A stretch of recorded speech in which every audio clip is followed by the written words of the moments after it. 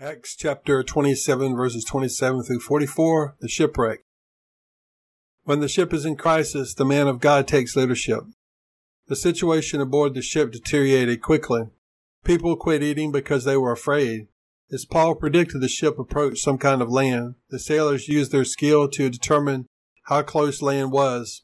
At one point, the sailors tried to escape the ship, but Paul intervenes. He tells the soldiers to not let them escape.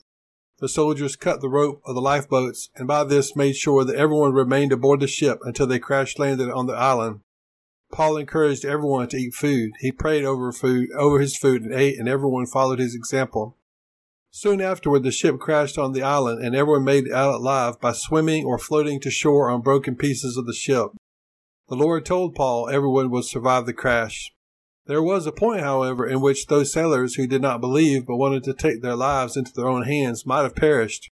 Paul had to intervene with the soldiers in order to stop the unbelieving sailors from accidentally killing themselves. They had to stay with the ship. When people are afraid or panicked, they tend to take their life into their own hands. But it is at moments like these that we need to trust in God and remember the word that He gave to us.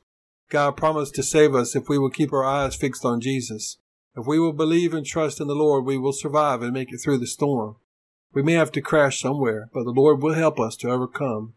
Listen to what God says. What is His word for you today? What is God saying to you today? Do you have God's promise in your heart and your mind? Are you trusting in Him with all of your heart? Don't let fear get into your heart. God has not given us a spirit of fear, but a power and of love and of a sound mind. People will not understand your faith, but they don't have to. You answer to the Lord, and the Lord asks you to trust in Him today.